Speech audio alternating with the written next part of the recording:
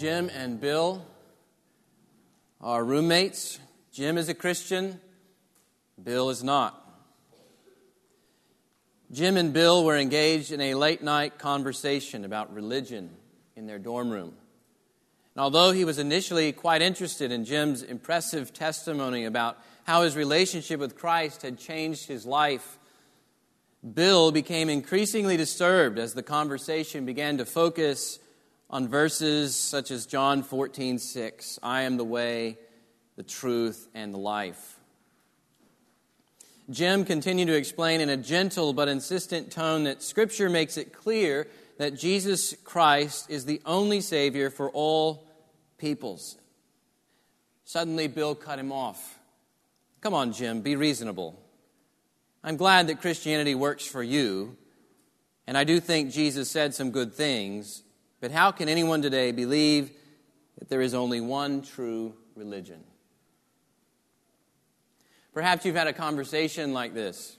Nearly everything you're saying about Jesus is acceptable to the other person, until you make the claim that Jesus is not just one way of salvation, He's not just the best way of salvation.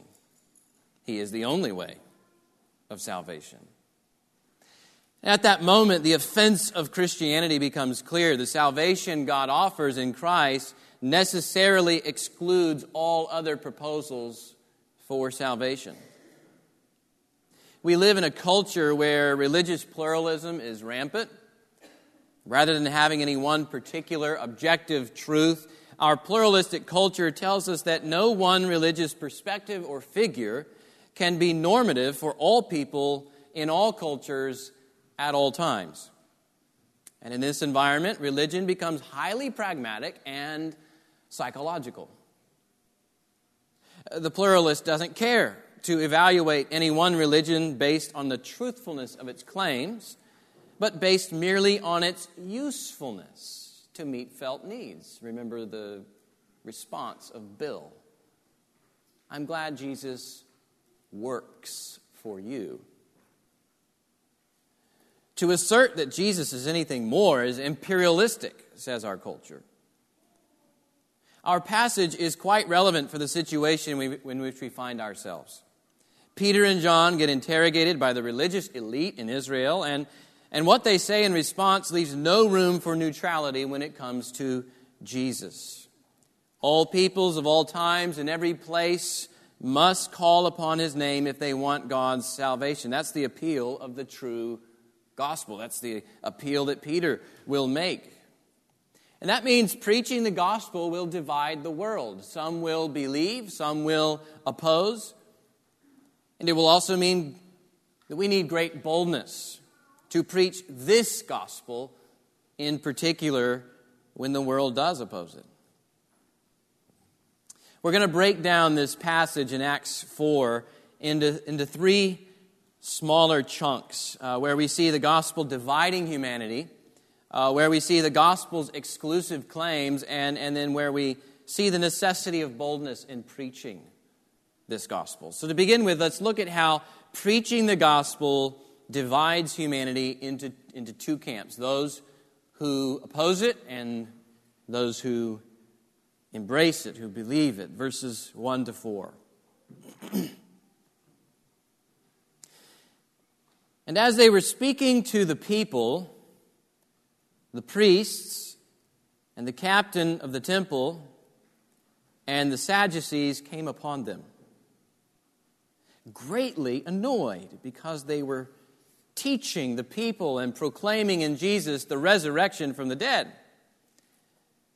And they arrested them and put them in custody until the next day, for it was already evening. But many of those who had heard the word believed, and a number of the men came to about 5,000. Let's stop there.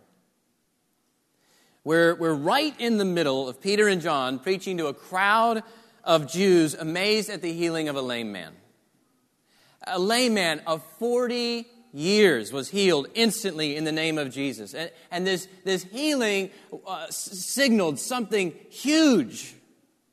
The healing is proof that God glorified Jesus, Peter says. Jesus wasn't dead, he was alive. And the power of his resurrection and the power of his kingdom was now manifesting itself right here in the healing of this man. Well, about 4 hours later, the religious elite have had enough of this talk. It says they were greatly annoyed. It gives 2 reasons. One, they were teaching the people. These apostles aren't the accepted leaders in Israel. Who do these guys think they are? Who approved them to teach our people? Who gave them the authority? 2, they were proclaiming in Jesus the resurrection from the dead. Now, it's a bit vague here. Are they preaching the resurrection of Jesus in particular? Yeah, we saw that in chapter 2.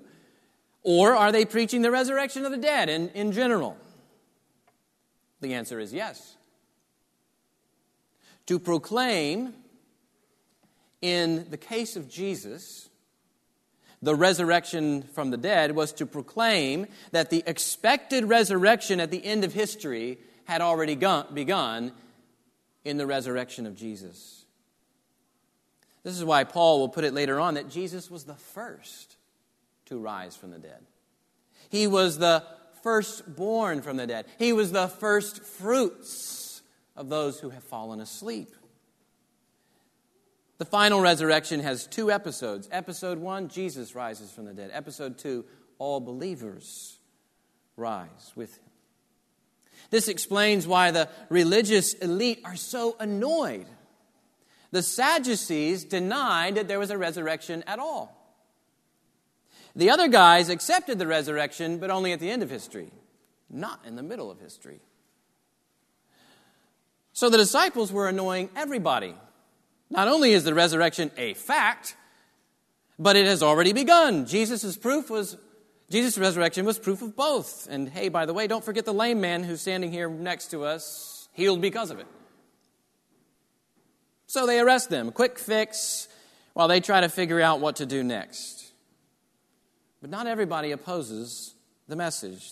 Verse 4, many of those who had heard the word believed, and the number of the men came to about 5,000. So there's the division. The gospel provokes opposition in some, and it produces faith in others. Why it does so, we must trust to the sovereignty of God. These religious leaders have every reason to believe. The apostles' answers are very logical. They've only done a good deed. We'll see in a minute. At one point, the leaders realize that the evidence is stacked against them. This lame man is healed. He's standing right there. Nobody can deny it. Who wouldn't believe? We might be quick to ask. But the truth is that the human heart is this stubborn. By nature, it suppresses the truth. And God must change the heart to receive the evidence for what it truly is. God must remove our bias inside. One thing we must remember in our own gospel preaching is that some will oppose it. There are always going to be ways we can get better at our evangelism efforts and more clear in our presentation of the gospel and answering people's objections to the faith. But we must never think that if I could just get X, Y, and Z in place, then conversion is inevitable. It's not. Some will oppose the gospel no matter what evidence they're given. At the end of the day, we must entrust the results to the Lord and pray fervently for their conversion and sleep well at night. But we must also remember that in our own gospel preaching, some will believe. Some will hear about Jesus and believe. God's Spirit will open their eyes to the truth. In fact, this passage is fairly ironic because in a little bit we're going to see that the Pharisees have their and the religious elite have their own little private conversation, and they sent the apostles out. You got to ask yourself, how does Luke know about their conversation? He knows about their conversation because some of them got saved. Acts chapter 6, verse 7, it says, and many of the number of the priests came to know the Lord. Some are going to believe. We're going to see many more summary statements like this in Acts, where we see the Word of God advancing and saving despite the opposition. The point for us to take home is that God's mission to gather His people, it cannot fail. The gospel cannot be stopped. The opposition will try to intimidate and frighten and seek to smother and suppress, but nobody can stop the risen Jesus from building His church. So we should take away, preach the Word, no matter the response. Preach the Word, brothers and sisters. Preach it far and wide. Faith comes by hearing the Word of Christ. In fact, arresting Peter and John becomes just another opportunity for the gospel to advance among these religious elite. It was just like Jesus said before, you're going to be dragged before governors and kings for my name's sake. Why? To bear witness before them. The arrest of Christians does not mean the opposition is winning, and that day may be drawing closer for us. Pray for faithfulness to bear witness to the opposition. Let's go there next to the message Peter proclaims to the religious elite. We'll begin in verse 5, but by the end of verse 12, we'll see that preaching the gospel means declaring Jesus as the exclusive Savior. Verse 5. On the next day, their rulers and elders and scribes gathered together in Jerusalem with Annas the high priest and Caiaphas and John and Alexander and all who were of the high priestly family. And when they had set them in the midst, they inquired, by what power or by what name did you do this? So picture the situation. This council of religious elite, also known as the Sanhedrin. They gathered kind of in a semicircle. If you've ever seen a picture of the Senate floor at the Capitol, it would be much like that. And they sit Peter and John right in the middle. So talk about intimidating. You can see the introverts. You're sweating already, right? And then they then inquire, by what power or by what name did you do this? And they know the answer. Peter and John spent 4 hours talking to the people about it yesterday. It wasn't a secret. They're looking for a way to intimidate them. These are the same leaders who threatened to ostracize anybody who confessed Jesus to be the Christ. They'd kick you out of the synagogue, John 9:22. These are the same leaders who put Jesus on trial and convinced Pilate to crucify Jesus. You remember that guy named Caiaphas? He's here. How would you answer? Would you just kind of keep things vague? Kind of generalize your answers so as not to offend. After all, you want to go home. Your wife and kids are waiting at home. Couldn't they have just said, God healed the man? The God of Israel. That God, He healed the man. Wouldn't that have been true? It would have been true. It just wouldn't have announced the gospel. It wouldn't have challenged their worldview that had no room for a crucified Messiah. It wouldn't have glorified Jesus. And Peter, we see, centers them on Jesus. Look at it in verse 8. Then Peter, filled with the Holy Spirit, said to them, rulers of the people and elders, if we are being examined today concerning a good deed done to a crippled man, by what means this man has been healed, let it be known to all of you and to all the people of Israel that by the name of Jesus Christ of Nazareth, whom you crucified, whom God raised from the dead, by Him this man is standing before you well. This Jesus is the stone that was rejected by you, the builders, which has become the cornerstone, and there is salvation in no one else, for there is no other name under heaven given among men by which we must be saved. What an answer. It cuts right through all the baloney and forces these leaders to deal with Jesus. As C.S. Lewis once put it, Jesus is either a liar, or He's a lunatic, or He is Lord. And Peter is pressing such a dilemma upon them with his words. There's no room for neutrality when it comes to Jesus. First of all, he reiterates that Jesus is the one who healed the man. Verse 10, by Him this man is standing before you well. In other words, the Jesus you crucified, He's alive. The Jesus you rejected, God raised and vindicated. He's still healing people. You tried to stop them, but this is how it goes when somebody walks out of the grave. The same point gets then reinforced in Peter's next assertion.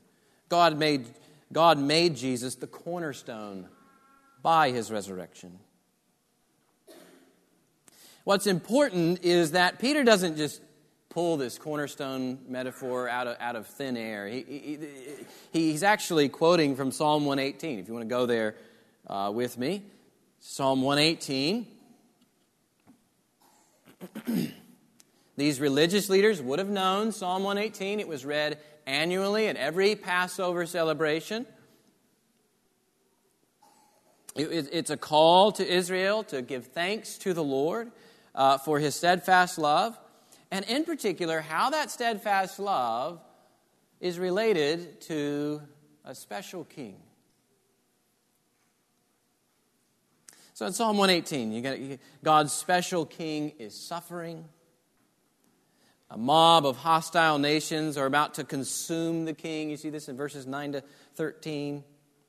And he has nothing left. Life itself is fleeting. But one thing never wavers. The king remains faithful to the Lord. He is righteous. And so the Lord ends up vindicating this king in battle.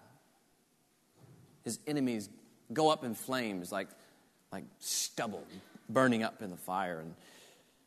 And when the king wins the battle, his people also win the battle. And so by the end of Psalm 118, you get this picture of the king making his victory march into God's city. And his people are coming with him. And he leads his people right up to the gates of the righteous, or the gate of the Lord. Well, these gates were the entryway into God's presence. And only the righteous could enter God's presence. So all of us would be in a heap of trouble.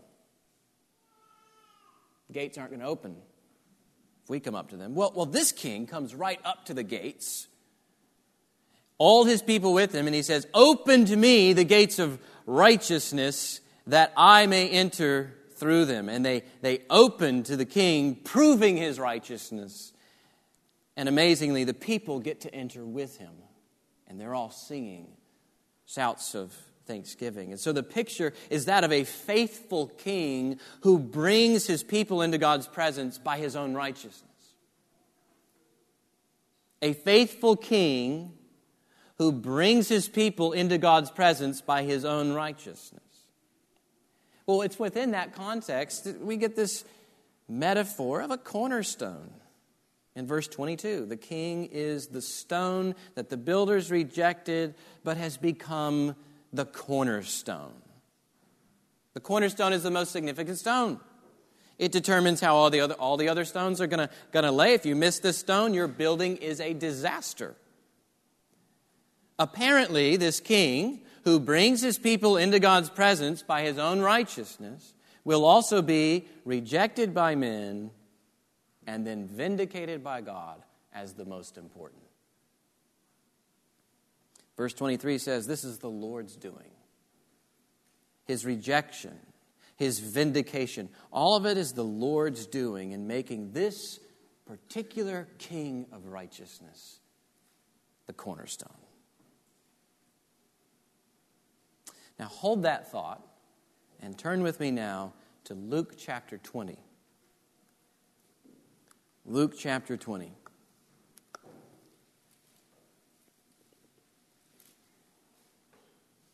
Because Jesus is about to pick up what Psalm 118 laid down. He's talking with the chief priests and the scribes and the elders. You can see that in chapter 20, verse 1 and 2. The same people Peter is talking to.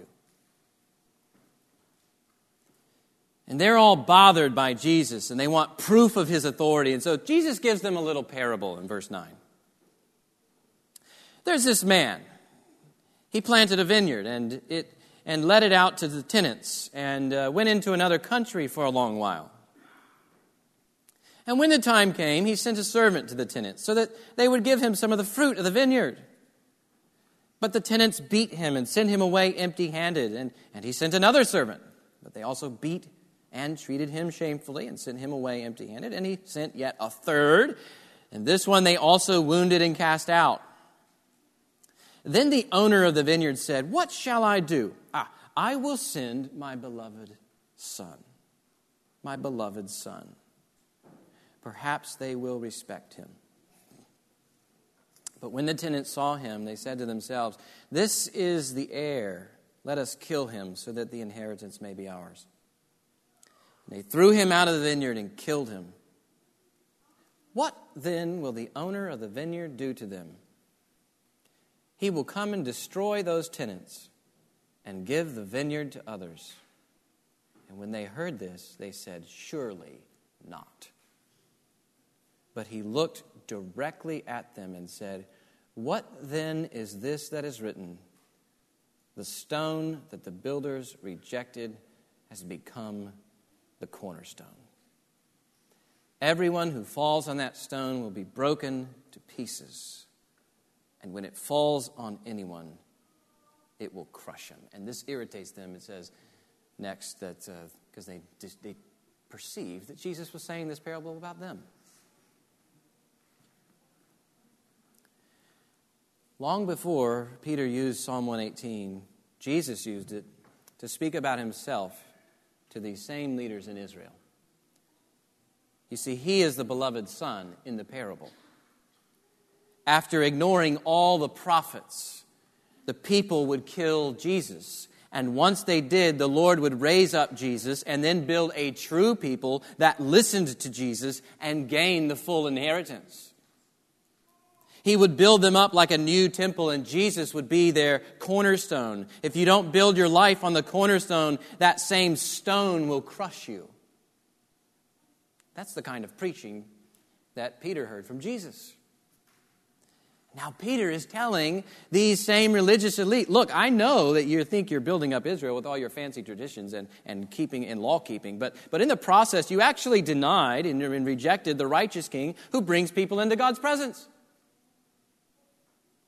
You can't bring yourself into God's presence. The gates of the righteous won't open for you. They open only for one who is truly righteous, King Jesus. You rejected him, but God made Jesus the cornerstone by resurrection. And he's building a new people. Here's one of them, leaping for joy in the temple. There's another 5,000 back at home. So you either get on board with the stone, the cornerstone, or he's going to crush you. This is the way it would have fallen on their ears as he's quoting Psalm 118, and it leads him to make one further assertion about Jesus in verse 12. There is salvation in no one else. There is salvation in no one else, for there is no other name under heaven given among men by which we must be saved. What is salvation according to Psalm 118? It's being saved has to do with being welcomed into the very presence of God. It's not just about escaping fire. It's about being welcomed into the very presence of God by a righteousness that's not your own. In our sin, we can't enter God's presence. In our fickleness, we can't stay faithful to the Lord when suffering comes. The gates into paradise only open for one man, one king, one God-man, one victorious man, Jesus Christ the righteous. You stand on him, you're on solid ground. But if you don't, then there's no hope for you. Listen to the universality of this claim. It says, no one else. And if that wasn't clear, no other name under heaven given among men. People must call upon the name of Jesus Christ in particular in order to be saved. Jesus is the only righteous one who gives access to the presence of God. And we know that because God raised Jesus from the dead, never to die again. Nobody else has been raised. You see, if death had held Jesus in the grave, it would have proven that Jesus is a sinner just like the rest of us. But it didn't. God said the world's verdict on Jesus was wrong. And he, in fact, is the righteous one and the only righteous one. How do we know that? He raised him from the dead, and he appeared to the apostles. They saw him for 40 days. What that means is that all attempts at salvation or human flourishing apart from Jesus are totally vain pursuits. Personal enlightenment, Hinduism, New Age, good works to earn God's favor in Islam, Mormonism, and Jehovah's Witnesses, following the Torah and waiting for a Messiah that is other than Jesus, Judaism, appeasing the so-called gods, like in the tribal religions, living in harmony with the ways of nature, Taoism, simply applying rational thinking to our problems, atheism. The noble eightfold path of a right view, a right resolve, right speech, right action, right livelihood, right effort, right mindfulness, right concentration in Buddhism. That is exhausting. The activity of self-realization, Oprah. Just believing that you have what it takes, Osteen. Christ is the best way, but maybe not the only way. All nominal Christianity. All of these are totally futile. None of them ultimately submit to Jesus as the only way for salvation. Salvation is in no other name because only Jesus was with God from the beginning and was God. Only Jesus is both God and becomes man. Only Jesus was born of a virgin. Only Jesus is the righteous one. Only Jesus fulfills all the prophecies in the Old Testament. Only Jesus lived the life Adam could have lived but didn't live and thrust us into a heap of mess, wishing we could only live.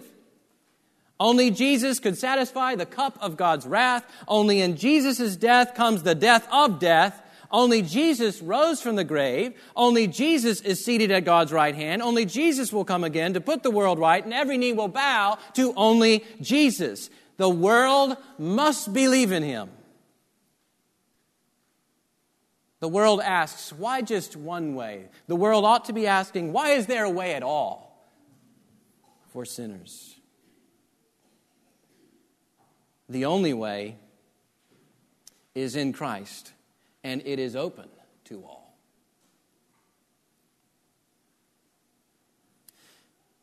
As a church, we must also build upon him. Not just a matter of believing in him, it's a matter of building on him, building our lives upon him, building this church upon him. He is the cornerstone. He is the foundation of our existence. We can have no competing foundations, no pastor, no dynamic personality or program, no political party, no demographic, no ethnicity, no self-help philosophy. Nothing can replace the cornerstone. We build on him or we perish. The Christian life isn't about how I can live the way I want to live and still have Jesus too. It's, hey, by the grace of God, I was set on this cornerstone, and he is precious. And God is making me into a holy temple in the Lord, where the Spirit dwells, and my life can bring him glory. Jesus is the cornerstone, and we must believe in him alone and build on him alone. One final point here is preaching the gospel requires great boldness in the face of opposition. Preaching the gospel requires great boldness in the face of opposition. Read with me from verse 13. Now, when they saw the boldness of Peter and John and perceived that they were uneducated, common men, they were astonished. And they recognized that they had been with Jesus. But seeing the man who was healed standing beside them, they had nothing to say in opposition. But when they had commanded them to leave the council, they conferred with one another, saying, "What shall we do with these men? For that a notable sign has been performed through them is evident to all the inhabitants of Jerusalem, and we cannot deny it. But in order that it may spread no further among the people, let us warn them to speak no more to anyone in this name. You kind of see a similarity here between what happened after Jesus rose from the dead. All the soldiers come back and they're like, hey, this guy walked out of the grave. And they're like, whoa, let's go spread lies. So they covered up. They're doing the same thing. Let us warn them to speak no more to anyone in the name. So they called them and charged them not to speak or teach at all in the name of Jesus. But Peter and John answered them, whether it is right in the sight of God to listen to you rather than God, you must judge. For we cannot but speak of what we have seen and heard. Sort of turns the tables on them. Who's really under investigation here? Is it the apostles? Or is it these guys? You must judge, for we cannot but speak of what we have seen and heard. And when they had further threatened them, they let them go, finding no way to punish them because of the people, for all were praising God for what had happened. For the man on whom this sign of healing was performed was more than 40 years old. So in verse 13, the religious elite, they observe the boldness of Peter and John. And a further example of their boldness comes in verses 19 to 20. They're commanded by the highest authorities in Israel not to speak in Jesus' name, but Peter and John promise to obey God rather than men. And this is one thing we must always remember as Christians, is that governing authority is never an absolute authority. Neither is parental authority or husband authority or any other kind of authority in this world. Absolute authority belongs to Jesus alone. If the governing authorities demand we live in ways contrary to the authority of Christ, we must disobey them in order to follow Jesus. And this requires boldness.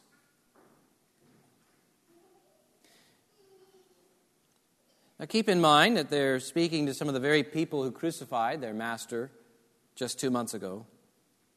They know that this answer may very well cost them their lives too. What makes them so bold? Isn't this Peter?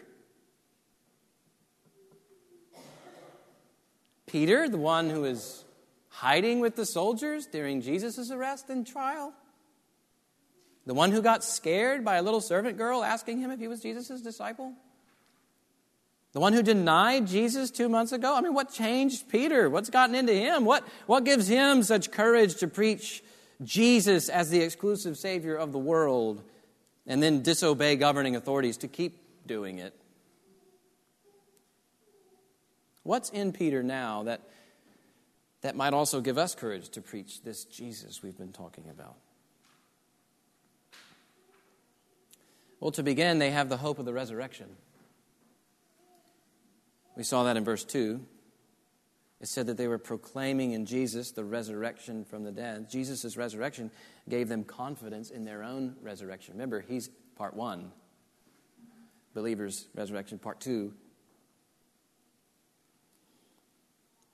Do you so believe that God raised Jesus from the dead that death can ultimately have no say over you? No hold on you? I mean, the worst people can do to you is kill you for the gospel. And then immediately you're with Christ until He raises your body from the grave. I mean, when that's in you, truly, you will be bold. You will be bold. You will say with Paul, you to live as Christ, to die as gain.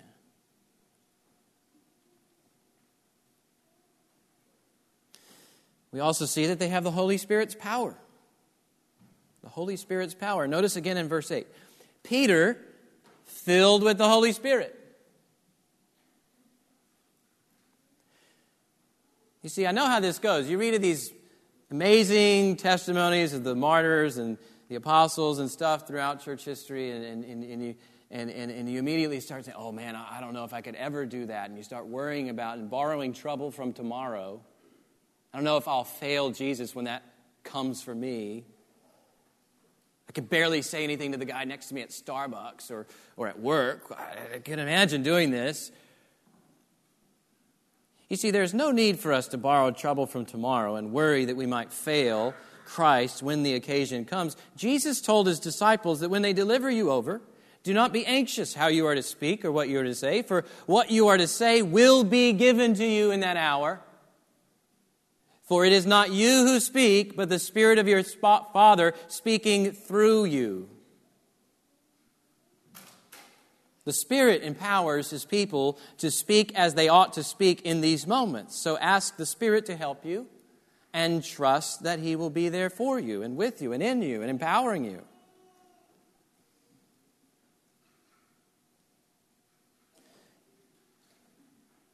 You may not have the grace to speak in that way because you're not in that situation. When you are, the grace will be there. Don't borrow trouble from tomorrow. God's Spirit has got this. It's also noted that these men were with Jesus. Verse 13. These men were not bold because they were trained in the schools of the Pharisees and the Sadducees. They were bold because they were with Jesus. They knew Jesus. Jesus knew them. They walked with Jesus and witnessed His glory. They spent time with Jesus. You see, boldness to preach Christ grows out of knowing Christ. Not just knowing about Christ, but actually knowing Christ. You don't need a seminary degree to be bold. You don't have to be eloquent to be a bold witness for Jesus. He can use anybody. But you must know Him. You must know Jesus. You must be with Him. These men also knew the truth. In verse 20 we see, we cannot but speak of what we have seen and heard. They saw Jesus rise. They heard Him teach. Not only that, there's a man who's lame 40 years, now leaping, because I said, in the name of Jesus, rise up and walk. I mean, even the religious leaders couldn't deny that truth. They could ignore it. They could suppress it. They could tell the apostles, hey, you shut up about this. But they couldn't withstand the truth. You see, the more we're acquainted with the truth, and the more we're convinced of the truth, the bolder we become in our witness.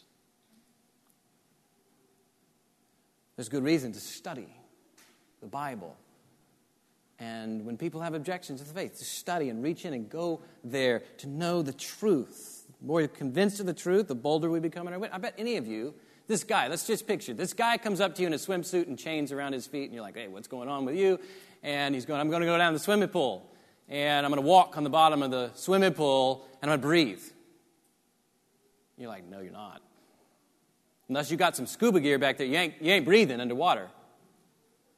Oh, yes, I am. I can breathe underwater. No, you can't. What makes you so bold? Like, you know the truth. Lungs don't work underwater. You've gagged in your bathtub and other stuff. You know that, right? You see, when we know truth, like tangible truth, we are bold to speak. It's the same with the Christian faith. They knew the truth. And they've given that truth to us. Lastly, we see that they feared God more than people. They feared God more than people. In verse 19, they turn the tables a bit. Whether it's right in the sight of God to listen to you rather than to God, you must judge. Their biggest concern isn't the approval of others. They're not concerned with what the religious elite might think of them. They're concerned only with doing what's right in the sight of God. Fear of man may be one of the biggest hindrances to preaching the gospel. The only solution to the fear of man is the fear of God, who rules all things. That's not to say we don't face the truth about difficult and even very intimidating circumstances that we may face. The apostles weren't living in denial of their own fears. In fact, next week, the whole section is on praying that God would give them boldness because they're afraid.